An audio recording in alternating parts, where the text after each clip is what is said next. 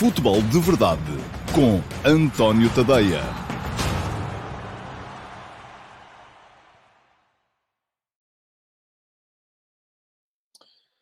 Ora, então, olá a todos, muito bom dia e sejam muito bem-vindos à edição número 626 do Futebol de Verdade para quarta-feira, dia 3 de agosto de 2022. Hoje, naturalmente, para olharmos todos em conjunto para o Benfica Midtjylland de ontem. 4-1 para o Benfica, resultado que, tal como afirmei ontem à noite na RTP3, porque estive lá no final do jogo, foi escasso para a desigualdade, para a diferença de qualidade, para a diferença de qualidade individual, técnica, tática e para o total de oportunidades de golo que foram criadas pelas duas equipas nesta partida da primeira mão da terceira pré-eliminatória da Liga dos Campeões. Já vou explicar isto um bocadinho melhor mais daqui a bocado, quando chegarmos ao tema do dia, o ataque organizado de hoje. Para já, tenho que vos dar, como dou sempre, notícias relativamente à comunidade que me segue, e vou deixar aqui a passar em rodapé o endereço para acompanharem o meu jornalismo, é tadeia.substack.com. Vou deixar aqui também, depois na gravação, um link para poderem subscrever isto. E hoje queria dizer-vos o seguinte: o Discord está a bombar. Muitos de vocês que são subscritores premium do meu Substack já lá estão, já entraram no Discord. Há várias salas, várias chatrooms para poderem discutir. Aliás, aqui segui uma sugestão de um de vós, para poderem discutir. Estão divididas por temáticas, para poderem debater, para poderem conversar uns com os outros, para poderem saber melhor aquilo que os outros pensam sobre esses diversos temas. Só têm que ser subscritores premium do meu Substack para depois poderem ter também o link convite para entrarem no meu Discord, para receberem também o link convite para entrarem no meu Telegram. São coisas diferentes. O Telegram dá-vos o áudio de todos os textos que eu vou escrevendo. Eu acabo de escrever, publico e leio, gravo e envio por Telegram para todos os subscritores premium que acederem ao meu Telegram, para não terem que perder tempo a ler. Podem ouvir os textos depois, no trânsito, a passear o cão, a fazer a barba, onde quiserem, a arranjar as unhas, onde quiserem, é como acharem melhor. E o Discord é para todos nós podermos conversar uns com os outros. Eu ontem não tive a oportunidade de ir lá bater bolas convosco, porque estava na RTP, mas espero muito francamente ter a oportunidade de passar por lá, sempre ao final do dia, para vos dar também um bocadinho de sinal daquilo que penso sobre os temas que vocês por lá vão levantando. Já sabem, e há outra coisa, sexta-feira, 23 horas, vamos ter Futebol de Verdade VIP no Discord, para quem quiser participar. Só tem que ser, volto a dizer, subscritor premium do meu Substack. Vamos então arrancar com o programa de hoje. Antes de arrancar, só deixar aqui os bons dias a quem já comentou: o André Passos, o Gabriel Viana, o Jason Lima, o Hugo Macedo, o Diogo Campos, o César Gonçalves, o Francisco Correia, o António Almeida, o André Pereira, a Sweet Caroline, ou o Sweet Caroline, não sei, o Ricardo Magalhães, o Emanuel Dantas,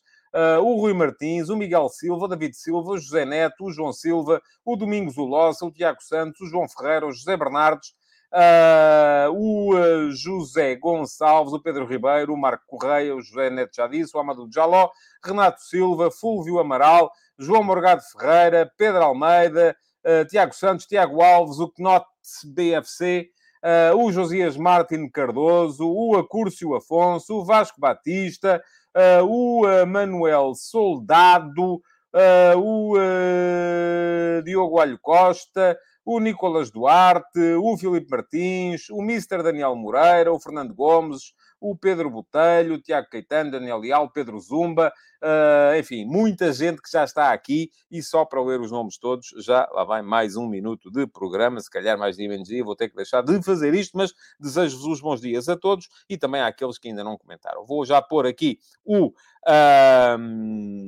relógio a funcionar, portanto já sabem, daqui a meia hora toca a buzina e o programa chega ao fim. Muito bem, vamos lá. Vamos começar, como começamos sempre todos os dias, com a pergunta do dia. E a pergunta do dia de hoje, já sabem, para terem a vossa pergunta selecionada como eventual pergunta do dia, só têm que fazer o seguinte, é fazer perguntas na emissão em diferido, na emissão gravada do Futebol de Verdade. Depois do programa acabar, a emissão fica no meu canal de YouTube. É chegarem lá, comentarem, depois na caixa de comentários, com perguntas, e eu todos os dias de manhã, antes do Futebol de Verdade, vou ver todos os comentários que lá estão e seleciono um como pergunta do dia. E a de hoje é do Ricardo Rafael, que me fez a pergunta já hoje, porque já foi depois de eu ter escrito o último passo hoje de manhã, e faz a seguinte pergunta. A minha pergunta tem a ver com o seu último passo de hoje, e que é a seguinte: o que acha que os clubes portugueses podem e devem fazer para resistir ao mercado internacional, mais precisamente para o mercado inglês? Um grande abraço para si também, Ricardo Rafael. Muito bem. Aproveito para vos deixar aqui também o link para o texto do último passo de hoje, que falava sobre o apelo de sedução do mercado internacional, porque hoje, ontem fiquei intrigado com uma pergunta que foi feita ao Roger Schmidt no final do jogo do Benfica, que era se ele estava preparado para eventualmente vir a perder o Gonçalo Ramos. Já se sabe como é que as coisas funcionam em termos de, sobretudo, das televisões. Aquilo que acontece é que sempre que há algum jogador dos grandes, e aqui, por muito que isso nos custe a capacidade geradora de audiências, vai sempre empolar as coisas. Também já expliquei isto aqui N vezes. Há quem continue a querer bater nesta tecla, porque isto e aquilo, enfim. Há mais audiência do Benfica do que do Sporting, há mais audiência do Sporting do que do Porto, há mais audiência do Porto do que do Braga, há mais audiência do Braga e do Vitória do que dos outros, e, portanto, isto, quando as coisas correm bem, serve para... isto faz com que se fale mais destes clubes consoante as audiências na televisão comercial. Se as coisas correm bem é bom porque gera uma onda vencedora. Se as coisas correm mal, mal é mau porque gera uma onda de descrença. Do outro lado, e eu já até usei aqui muitas vezes uma conversa com o Carlos Carvalhal a este respeito, porque ele se queixava que o Braga fazia coisas maravilhosas e depois não tinha esse tipo de reflexo na comunicação social.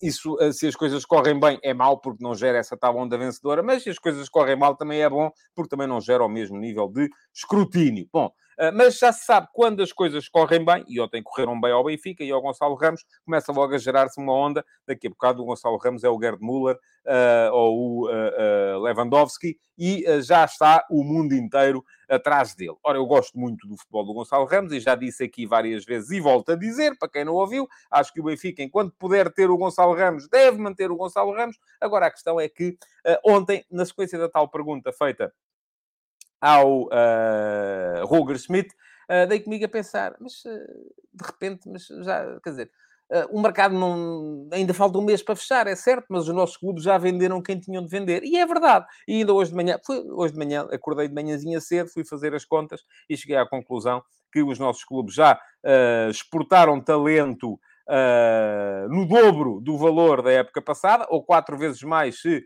não contabilizarmos aqui as transferências que foram acertadas na época passada, mas só foram feitas esta época, como as do Nuno Mendes e do Rosier, do Sporting. Mas, basicamente, a conclusão a que se chega é que entre 2, 3, 4 vezes mais, os clubes portugueses já venderam este ano 2, 3, 4 vezes mais do que tinham vendido no ano passado. Portanto, isto gera em nós um bocadinho a ideia: o mercado está feito. Ok, falta um mês, mas o mercado está feito. Não há mais. Não há mais para fazer. Agora, dei-me ao trabalho de ir fazer a coisa pelo outro lado. E deixem-me só virar aqui o papel para não me enganar nos números que vos vou dizer. Ora, o que é que acontece? Neste momento, o mercado mundial é um bocadinho no espelho daquilo que é a Premier League. A Premier League, no verão do ano passado, gastou em transferências, os 20 clubes da Premier League gastaram em transferências um total de 1.310.000 euros. Perdão, que parvoíce. 1.310 milhões de euros, assim é que é. Bom, isto era para o Guinness, de facto. 1.310 milhões de euros. Este ano, até este momento, gastaram 1.248 milhões de euros. Ou seja, gastaram menos 70 milhões de euros, basicamente. Diz-me aqui o Ricardo Louro Martins, sim, foram contas feitas. Enfim, são as contas do Transfermarkt. Peguei nos clubes todos, fui ver as transferências. E atenção, estou a falar só do mercado de verão. não estou aqui a juntar os valores que foram investidos depois do mercado de janeiro. Pergunta-me o Vasco Batista, e os sedentários nesse lado do mercado não está feito? Sim, mas os sedentários não vão render coisa nenhuma. Esqueça lá isso. Os sedentários, se vier algum dinheirito, enfim, é absolutamente irrelevante. E diz-me o José Neto, e é verdade, a questão também é que no ano passado o mercado estava mais morto e agora está em retoma absoluta. E acrescenta o Fernando Gomes que ainda falta um mês. É verdade. E, portanto, eu olho para estes valores e digo-vos que, pelo menos, mas pelo menos, em relação aos 1.310 milhões do ano passado que a Premier League gastou, há que meter aqui 10% em cima, ou seja, mais 130 milhões. Isto vai nos transportar para uns 1.440 milhões. Estes 1.440 milhões são mais 200 milhões do que a Premier League gastou no verão do ano passado. E se a Premier League vai investir mais 400 milhões, mais 200 milhões, isto significa que nos outros mercados, esses 200 milhões vão acabar por se mexer também, porque um clube que perde um jogador vai acabar por ter que investir também para ir compensar a sua perda. Portanto, eu acho que pelo menos, e diz-me aqui o Pedro Ferreira, algo muito importante é que 50% ou mais desse valor movimentado na Premier é no mercado interno. Sim, mas isto, para o caso, é irrelevante. Não me parece que isso seja minimamente relevante. Diz-me o Vasco Batista, que ainda rendem pozinhos, os sedentários, e poupança. Sim, mas, Vasco, está a ver a coisa do lado errado, está a ver a coisa do nosso lado. Esqueça lá isso, o nosso lado está feito. O nosso lado está feito, podem vir mais uns pozinhos dos sedentários. E a poupança, certo. Mas eu estou a ver a coisa do lado de lá, que é de quem ainda não acabou de fazer o seu mercado. E basicamente aqui são os ingleses. Aliás, fiquei espantado, porque no ano passado, os 20 clubes da Premier League gastaram 1.310 milhões de euros no mercado de verão. Os 20 clubes da Liga Espanhola gastaram 300 milhões. Portanto, estamos aqui a falar de uma realidade que é 4 vezes inferior. E sendo 4 vezes inferior, o que isto vai provocar é que, de facto, chegamos à conclusão que a Premier League é que estabelece a bitola para o resto do mundo. O resto são, enfim, quem é que pode vir buscar jogadores aos grandes clubes portugueses? Aliás, outro exercício engraçado que eu fiz ali é vermos que, esta época, neste verão, o Benfica investiu 46 milhões de euros, o Porto 43, o Sporting 37. Sabem quantos clubes da Liga Espanhola investiram até ver mais do que os 3 grandes de Portugal? 2. O Real Madrid, com 80 milhões, e o Barcelona, com 153 milhões. Portanto, o que é que nós temos? E diz-me aqui o André Pereira que o mercado da Premier acaba dia 5, certo? Mas ainda não acabou, pronto. E vamos a ver o que é que isto vai dar. Porque ainda vai mexer. E este valor eu creio que ainda se vai fazer. Aliás, há a polémica dos ingleses se queixarem porque estão em desvantagem face a uma série de clubes de outros países que depois podem continuar, na Liga dos Campeões, podem continuar a investir daqui até ao final do mês e eles não. Mas, por um acaso, isso também me parece mais ou menos irrelevante. O que é que isto nos diz? Para já. Primeira questão. Quem é que tira os jogadores aos clubes portugueses? São os clubes da Premier League. Basicamente, qualquer um. Qualquer um. E depois são os 2 grandes de Espanha. Eventualmente, o Atlético de Madrid ou o Sevilha, que este ano estão muito quietinhos. Eventualmente, o Bayern. Eventualmente, o Borussia Dortmund. Enfim, o Ajax veio buscar o Francisco Conceição, mas foi uma questão... Aí foi mais o Porto, com certeza, que não conseguiu, por causa da renovação. O Sérgio Oliveira foi para o Galatasaray, mas também foi uma questão que o Porto queria que ele saísse. E depois são 2 clubes da Alemanha, 4 ou 5 clubes de Itália e o Paris Saint-Germain. Agora, porquê é que estes jogadores saem de Portugal? Aqui está a tal questão da sedução e, para voltar, saem porque, basicamente, no estrangeiro, e eu esta conclusão não a escrevi, mas posso partilhá-la convosco neste momento, saem porque os clubes portugueses, neste momento, estão... O modelo de negócio dos clubes portugueses, que é um modelo de negócio de compra e venda, import-export, funda-se muito na capacidade para depois também investir e buscar jogadores, sobretudo, à América do Sul. Ou até mesmo no mercado interno, onde o Porto e o Sporting... Neste momento, o Porto e o Sporting estão a investir mais no mercado interno. O Porto gastou 20 milhões no David Carmo. O Sporting contratou o Morita, contratou o Ugarte, já tinha contratado o Pedro Gonçalves. Enfim, portanto... este modelo de negócio precisa de gastar para depois poder rentabilizar e vender. Ou seja... Há um desequilíbrio nos clubes portugueses provocado pelo modelo de negócio, entre aquilo que são os valores gastos em transferências e aquilo que são os valores gastos em salários. À partida, se um clube português, se um Benfica, Sporting, Porto, gastam mais em transferências, ou gastaram já mais em transferências este ano, do que 18 dos 20 clubes da Liga Espanhola, isso quereria dizer que estaríamos à vontade para conseguir aguentar esses jogadores se de repente aparecer aí um Atlético de Madrid, um Sevilha, um Betis, um Villarreal, um Valência. E não estamos, porque eles lá não gastam tanto em transferências, mas gastam mais em salários. Além de que depois há a questão do tal capital de sedução, que é dizer a um jogador, ok, vou jogar na Liga Portuguesa ou vou jogar na Premier League, vou jogar na Liga Espanhola, vou jogar na Série A italiana. Portanto, é completamente diferente.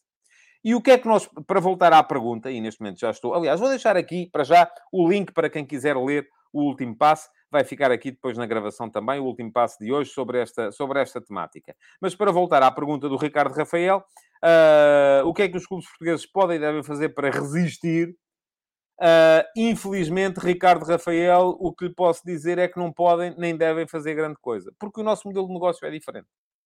No dia em que nós tivermos uma liga competente e capaz de gerar receita e gerar clubes autossustentáveis sem precisarem das mais-valias do mercado de transferências, podemos até eventualmente mudar o modelo de negócio. Enquanto isso não acontecer, este modelo de negócio faz falta para que os nossos clubes possam ser sustentáveis, para que os nossos clubes possam cumprir orçamentos. E enquanto isso não acontecer, enquanto nas receitas ordinárias, televisão, bilheteira, merchandising, os clubes portugueses não forem autossustentáveis, eles vão precisar disto e vão precisar deste import-export permanente. E, portanto, os nossos clubes dependem disto. Ou seja, não há aqui o que é que eles devem fazer para deixar de depender disto. O que devem fazer é aumentar as receitas ordinárias. É tornar a Liga Portuguesa uma liga autossustentável. Quando isso acontecer, podemos eventualmente começar a pensar a coisa de outra maneira. Que é, ok, a partir de agora temos uma liga atrativa e a partir do momento em que temos uma liga atrativa, podemos... Perdão. Podemos perfeitamente começar a pensar numa lógica de mercado diferente, que é, vamos manter os nossos valores em vez de os exportar. Porque é isso que diz aqui o Ruben Lima. O Porto e o Benfica também venderam bem. E até o Sporting vendeu bem. Quer dizer, o Sporting, se formos a ver, também vendeu o Palhinha por 20 milhões. E o dinheiro do Nuno Mendes só entrou este ano. Portanto, a questão não é essa. Claro que venderam bem, porque é essa a ideia. A ideia é precisamente vender, comprar, vender, comprar, vender, comprar. Não é manter. Não é apostar na evolução da equipa que se tem. Diz o Carlos Santana que não temos demografia para isso. Não sei. Admito que sim, que possa ter alguma razão nesse aspecto. Há aqui muita gente a falar do Barcelona. Não vou levar a conversa para aí, porque senão a gente não sai daqui hoje.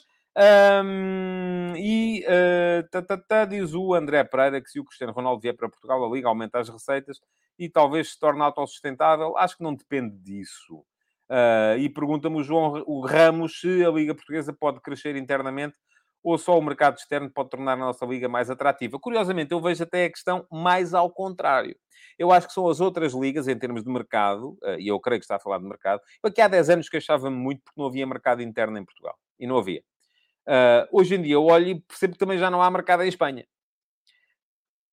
Há pouco mercado em Itália. Há 10 anos, a gente via qualquer equipa de meio da tabela da Liga Espanhola, da Liga Italiana, pegava e ia buscar o grande craque da Argentina, o grande craque do Brasil, o grande craque de Portugal. Hoje isso já não acontece. O que está a acontecer é que as ligas estrangeiras também estão a perder capacidade de sedução. E cada vez mais a Premier League é quem manda nisto tudo. É a única liga onde há mercado verdadeiramente global. E se nós formos a ver, eu há bocado disse-vos que só 3 clubes em Espanha, só 2 clubes em Espanha é que superaram o montante de investimento dos clubes portugueses, que foram o Real Madrid, 80 milhões, tudo no Tchouaméni, e o Barcelona, 153 milhões. Mas se formos a Inglaterra, nós temos que o Arsenal já investiu 132 milhões, o Aston Villa 55, o Chelsea 103, o Liverpool 85, o Manchester City 108, o Manchester United 72, e atenção, ainda não está aqui o Frenkie de Jong. o Newcastle 66, o Tottenham 101, o West Ham 90, o Southampton 56, o Leeds 108, o Nottingham Forest 94. Portanto, temos 12 clubes que investiram mais do que os nossos três grandes em transferências. Portanto, já vemos, isto era conversa que dava pano para mangas, dava um futebol de verdade só a falar disto.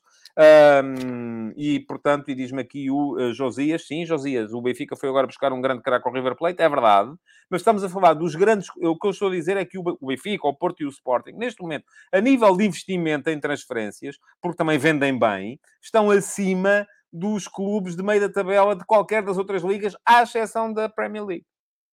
Mas lá está, é uma questão de modelo de negócio. Nós estamos a investir muito em transferências, pouco em salários. Porquê? Porque precisamos de potenciar esta compra e venda permanente para tornar os nossos clubes autossustentáveis, enquanto nas outras ligas isso não é preciso e eles investem mais em salários. Por isso é que também, ao mesmo tempo, os clubes de meio da tabela destes países não conseguem vir buscar os nossos jogadores, apesar de lhes oferecerem depois salários mais atrativos. Bom, vamos em frente. O João Morgado Ferreira já está a pedir aqui os ataques rápidos, tem que ser, porque senão a gente não sai daqui. Mas o tema é muito interessante do ponto de vista da economia do futebol. Acho que é um tema que merece que todos nós reflitamos um bocado sobre ele. Mas vamos embora. Ataques rápidos para o programa de hoje. Para vos dizer aqui 7 coisas. Temos 7 temas hoje para os ataques rápidos. Eduardo Quaresma, emprestado pelo Sporting ao Hoffenheim. Ele foi o nono na última Bundesliga. Lá está. O Hoffenheim também provavelmente não quererá. Quererá ver primeiro para depois eventualmente comprar, tal como aconteceu com o Stuttgart relativamente ao Tiago Tomás na época passada. Primeiro ver, apreciar e depois logo se vê se vale a pena ou não. Mas é uma boa saída para o Eduardo Quaresma. Vamos ver se ele a aproveita. Eu acho que ele desperdiçou uma boa possibilidade no Tondela na época passada. Parece-me um jogador com uma qualidade até superior, se calhar, a de muitos outros que acabam por jogar, mas parece-me um jogador que muitas vezes se perde em desconcentrações. Segunda questão. Samuel, parece que é para aí mesmo que o Porto está virado.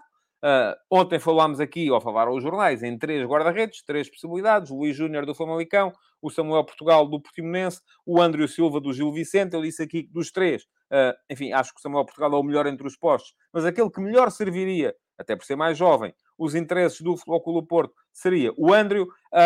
Mas, ao que parece, o Porto estará, segundo dizem os jornais, todos de hoje, não é só um, são todos, mais virado para o Samuel Portugal. E fala-se em 5 milhões de euros. Ora, eu acho que é demais. E acho que é demais porquê?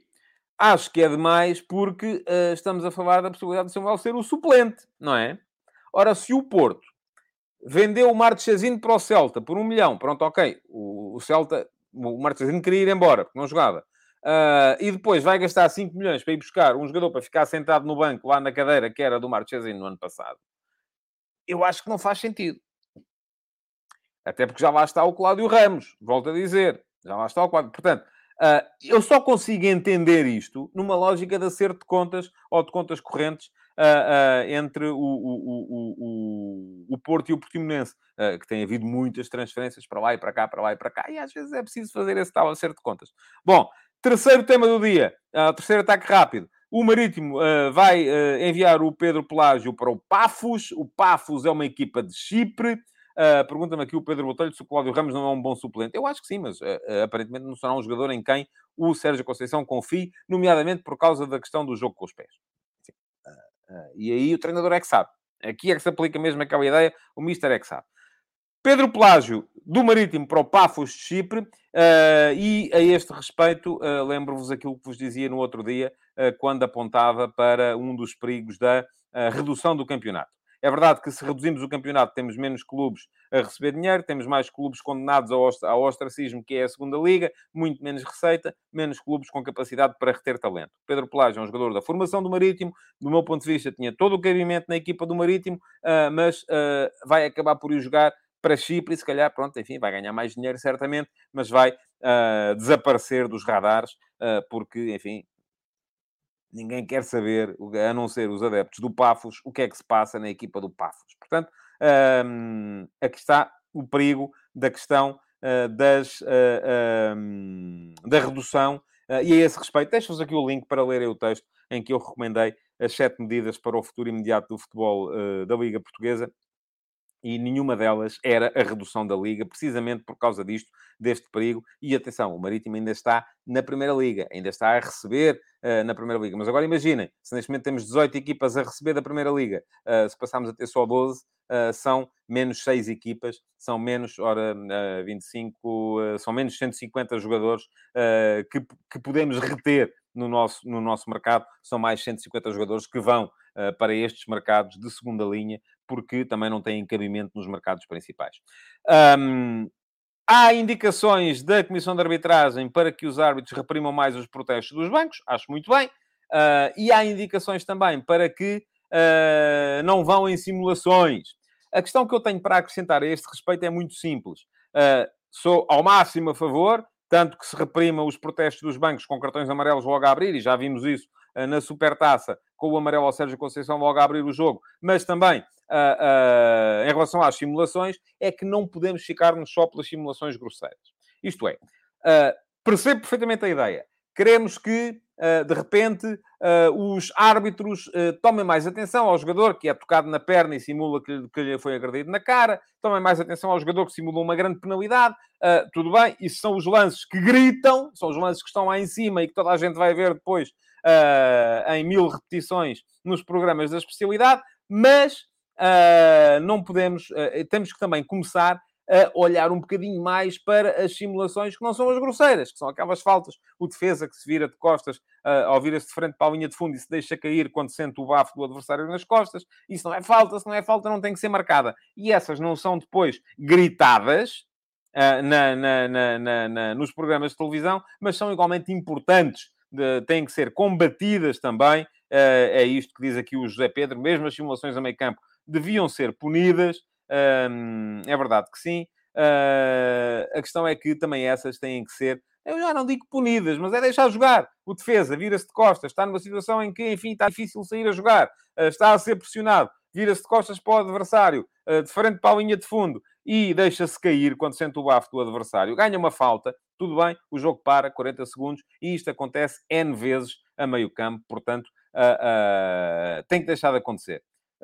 Porque se não deixar de acontecer, o que vai acontecer é que vamos passar a ter menos tempo útil de jogo. Diz o Rui Miguel Alves Coelho que o VAR é deixar jogar e esperar que o VAR diga alguma coisa, certo, mas o VAR, o protocolo só manda intervir em lances, nas tais situações que gritam, que é os penaltis e as situações de expulsão. Eu estou a falar de tudo aquilo, e são muitas em todos os jogos. E muitas vezes vocês, nós, adeptos, só reparamos quando é contra a nossa equipa, porque quando é o jogador da nossa equipa que se deixa cair por deslocação de ar, já não estamos a reparar. O Benfica vai jogar a segunda jornada do campeonato, aparentemente em Leiria. O jogo com o Casa Pia vai ser em Leiria, porque o Estádio Nacional não está de acordo com o relvado, neste momento não está praticável, ele vai ter que ser substituído. E já há muita gente a levantar-se, que vergonha e tal, não faz sentido, o jogo em Leiria, tal, blá, blá, blá. Ok, tudo bem. Estou de acordo. Não faz sentido nenhum. Mas sabem porque é que vai ser em Leiria? Porque foi aprovado. O relvado de Leiria foi aprovado como um dos relvados secundários da equipa do Casa Pia. O regulamento da Liga permite que isso aconteça. E volto a dizer aqui, quem é que faz o regulamento? São os clubes.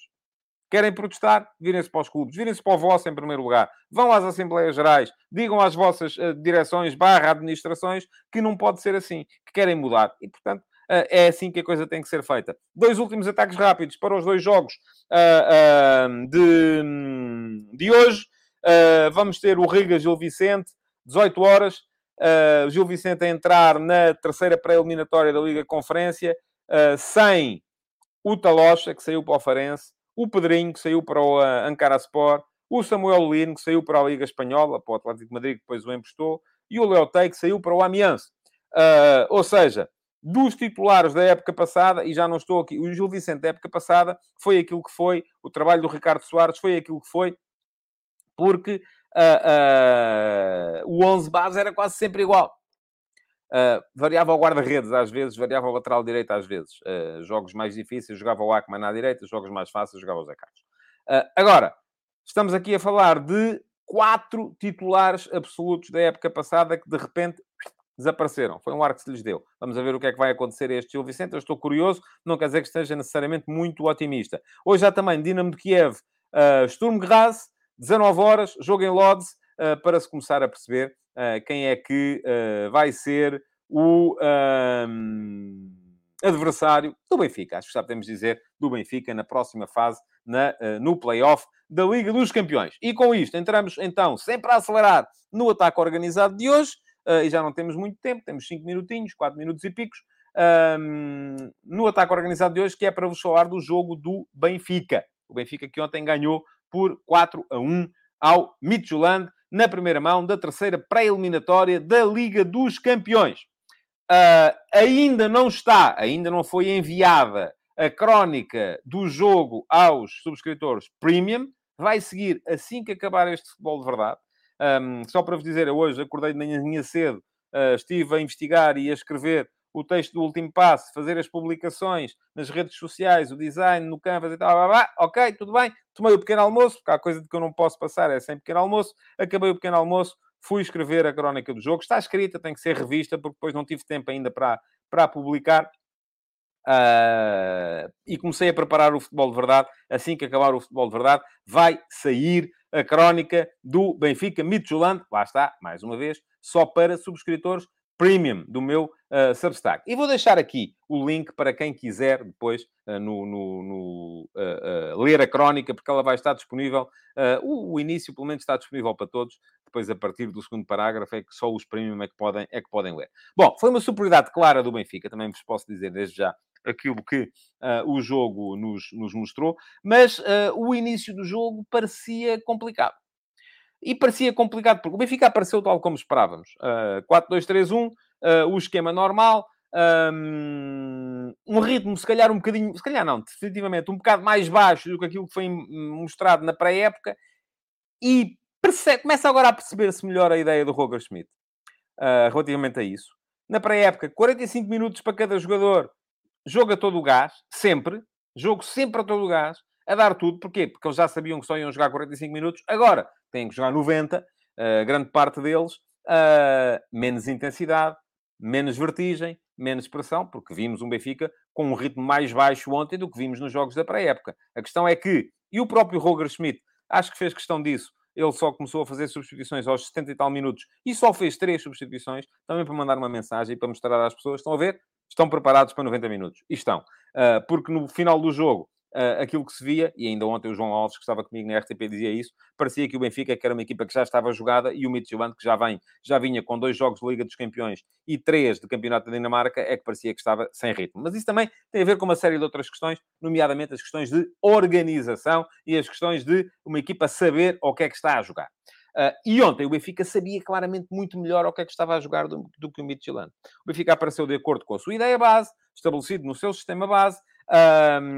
O Midtjylland apareceu diferente daquilo que se esperava. Não no esquema tático, que foi aquele que se esperava, o 3-4-3. Houve alguns nomes diferentes daqueles que se estava à espera, mas sobretudo no posicionamento do bloco. Esperávamos um Midtjylland mais atrás, mais apostado em baixar o bloco e em explorar depois saídas rápidas para ataque rápido e contra-ataque. E aquilo que vimos foi o Midtjylland com o bloco mais subido a tentar morder a saída do Benfica. O Benfica ficou ali meio atordoado no início. E a verdade é que enquanto não saíram os 2 primeiros golos, o Benfica parecia que estava a ter dificuldades. A questão é que saem 2 golos em 2 lances.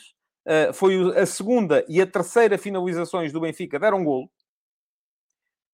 A primeira finalização do Benfica tinha sido 1 minuto antes do primeiro golo. O Midtjylland já tinha tido até uma boa situação, um contra-ataque após um canto, em que o Pionecisto mostrou que é tão bom executante como mau a pensar. Tomou as decisões todas erradas naquele contra-ataque e acabou por levar a um remate sem perigo para fora, quando tinha sido uma situação bem mais perigosa. Mas depois acaba por se impor o quê? A qualidade individual de 2 jogadores do Benfica. É absolutamente notável, vou dizer notável, a forma como o David Neres consegue superar o adversário direto nos lances dos 2 golos, consegue cruzar de pé direito, que é o pior pé dele, e é absolutamente notável a forma, o movimento de antecipação do Gonçalo Ramos no primeiro golo face ao Dalsgaard, o central, está aí a buzina, mas ainda vou prolongar isto mais um bocadinho, se não me levarem mal. No primeiro golo ao Dalsgaard, o central pela direita, e no segundo golo ao Anderson, o lateral direito, porque o Dalsgaard estava mais atento ao João Mário, porque o João Mário tinha vindo mais para dentro e o Gonçalo Ramos estava mais aberto. Dois movimentos de antecipação absolutamente notáveis também. Primeiro nas costas, depois à frente, cabeceamentos para dentro e 2-0. E pronto, e é isso. Não é? Acaba por ser o jogo. A partir daí, eu acho que o Benfica passou a impor a sua organização. E a partir daí, grande exibição do par de médios. Um par de médios complementar, como o Benfica não tinha há muito tempo. Gostei muito do Florentino. Eu sei que vocês estão todos muito mais... Ou estão... A grande generalidade do público está muito mais encantado com o Enzo, porque o Enzo aparece mais a finalizar. Fez um golaço, o Enzo, 3-0, num pontapé de canto do João Mário, em que ele lhe dá de vôlei. E é verdade que a bola ainda resvala numa defesa do Midtjylland, mas, enfim, isso não tira beleza ao lance. E, portanto, há muito mais gente encantada com o Enzo do que com o Florentino, mas para mim o Florentino é a chave daquilo. E não percebo, muito francamente, duas coisas. Primeiro, porque é que o Benfica dispensou o Florentino? Primeiro para o Mónaco e depois para o Getafe. E, sobretudo, como é que o Florentino não pegou nestas duas equipas? O Florentino esteve um ano no Mónaco e fez 11 jogos. E depois teve um ano no Getafe, já fez 24 jogos, mas muitos deles a sair do banco. Quando é um jogador que chega ao Benfica, parece, não sei se é porque está em casa, mas extraordinário na interseção, extraordinário no desarme, extraordinário na forma como foi ocupando todo o campo. E, no fundo, é um bocado isto que está aqui a dizer o Marco Lopes. O Florentino está em todo o lado. É verdade, sim, senhores. A partir daí, o jogo foi um festival de golos perdidos, porque me parece que a equipa do Midtjylland desabou. E eu ontem disse, e volto a dizer, não tenho muitas dúvidas de que o Aroca, na sexta-feira, pode criar mais dificuldades ao Benfica do que criou este Midtjylland. Porquê? Porque vai ser, com certeza, uma equipa mais fiel à sua ideia do que foi o Midtjylland ontem. O Midtjylland é uma equipa trabalhada para contra-ataque, ataque rápido, bloco baixo, e ontem quis jogar à campeão, quis jogar à frente, e acabou por sair-se mal. É verdade que criou algumas dificuldades no início, mas a partir de determinada altura, quando começaram a entrar as dificuldades, quando já estava 2-0, depois 3-0, a equipa completamente perdida em campo. E o Benfica fez o que quis. O Benfica ganhou por 4-1, perdeu pelo menos 5 ocasiões. Não é daquelas ocasiões, e eu por acaso ontem estava a ver o jogo, como todos nós, na BTV, e no comentário, a dada altura, dizia-se que o Benfica já teve 15 oportunidades de gol. Enfim, eu não vou tão longe, porque aí estamos a contar, se calhar, tudo o que são remates, tudo o que são finalizações, tudo o que são... Mas o Benfica teve, além dos 4 golos que fez, teve pelo menos 5 golos cantados. Cantados, daqueles que é só empurrar. E que acabaram por esbarrar no guarda-redes, no Olafsson. Portanto, foi um jogo absolutamente... em que o Benfica foi muito, muito, muito superior. E não tenho dúvidas nenhumas de que o Benfica vai passar à próxima eliminatória. E então aí sim, se calhar ter um bocadinho mais de dificuldade com o Dinamo de Kiev ou com o Sturm Graz. Diz o Ruben Lima que acha que o Florentino não vai ser médio para ser titular. E o Ricardo Martins diz que uma das dispensas, perguntem ao mestre da tática, portanto, ao Jorge Jesus. Aliás, o Josias Martins de Cardoso vem dizer também que o Jesus o dispensou. Eu também tive dúvidas na altura, em relação às razões para a dispensa, e diz aqui o David Silva que ele foi dispensado para ir buscar o Maite. Não, ele foi dispensado para acomodar o Weigl. O Maite é depois. Tive muitas dúvidas na altura e achei que eles tinham tido razão, porque, de facto, o Florentino depois chegou ao Mónaco, chegou ao Getafe e foi absolutamente inexistente. E, portanto, eu achava que não, que a razão para a dispensa... E vamos ver, porque a época foi o primeiro jogo. Este foi o primeiro jogo oficial. Vamos ver como é que vai ser daqui para a frente. Bom, já sabem que, mais daqui a bocadinho, se derem um salto ao meu Substack, já lá vai estar a crónica do jogo. Dê mais 5, 10 minutos para poder publicá-la. Quem for subscritor premium vai recebê-la por e-mail. Não tem que sequer que ir à procura. Também ontem saiu mais um artigo da série F80. Ontem quem saiu foi o Teixeirinha. O Teixeirinha foi um defesa lateral, sobretudo do Estoril e do Portimonense. Chegou a passar pelo Benfica, mas não jogou. Jogou apenas pelas reservas. E quem quiser conhecer a história toda dele, já sabe, é só dar aqui um saltinho depois também ao link que aqui está, ou que aqui vai estar, para poder conhecer a história de Teixeirinha, mais um dos jogadores que fez anos ontem, e por isso saiu ontem no F80, hoje vai sair mais um, que faz anos hoje também, e vai estar às 3 da tarde no meu Substack. Vou aqui, antes de acabar, só ler aqui um comentário do Kaulitovski. Acho positiva a ideia, mas não acho positiva a execução, porque os últimos futebols, de verdade, têm muito pouco tempo para o tema principal, o ataque organizado. Na minha opinião, gasta demasiado tempo no início do programa. Kaulitovski, vou-lhe dizer o seguinte. Hoje gastei, deixa cá ver quanto, se isto ainda está aqui a... Não, já não está. Mas gastei à volta de 10 minutos a falar do jogo do Benfica. Acho que é mais do que suficiente, e também lhe vou dizer mais. Quem quiser mais, tem essa possibilidade na crónica do jogo que vai sair daqui a bocadinho. De facto, dos 41 minutos que o programa leva neste momento, foram 10 minutos para falar do jogo do Benfica. Terei gasto outro tanto para falar da pergunta do dia e outro tanto a dividir pelos 7 temas do ataque rápido. Eu acho que o programa está ainda assim razoavelmente dividido. Mas é como tudo. Fica à espera das vossas opiniões. Não me as deixem aqui no live chat, porque eu depois não vou conseguir ver, mas peguem nelas e escrevam-me e digam-me o que é que acham na caixa de comentários do programa, mais daqui a bocadinho. Diz o Diogo Alho Costa que os ataques rápidos deviam ser um pouquinho mais rápidos. Portanto, você quer é contra-ataque, sem organização. Sim, mas também se é só para dizer o que é que se passa, vocês sabem, basta irem aos sites e aí não há o valor acrescentado do comentário. Já sabem, deixem-me os comentários na caixa de comentários, aproveitem para seguir o programa, para seguir o canal do YouTube, inscrevam-se no canal, ativem as notificações para serem avisados sempre que que eu entre em direto. E assim, amanhã, já sabem, conto convosco cá de novo para mais uma edição do Futebol de Verdade. Amanhã, se calhar, com mais tempo para o tema do dia. Ou amanhã, como não é o Benfica, se calhar a malta nem se vai queixar por haver pouco tempo para o tema do dia. Muito obrigado por terem estado aí desse lado e até amanhã. Futebol de Verdade, em direto de segunda a sexta-feira, às 12h30.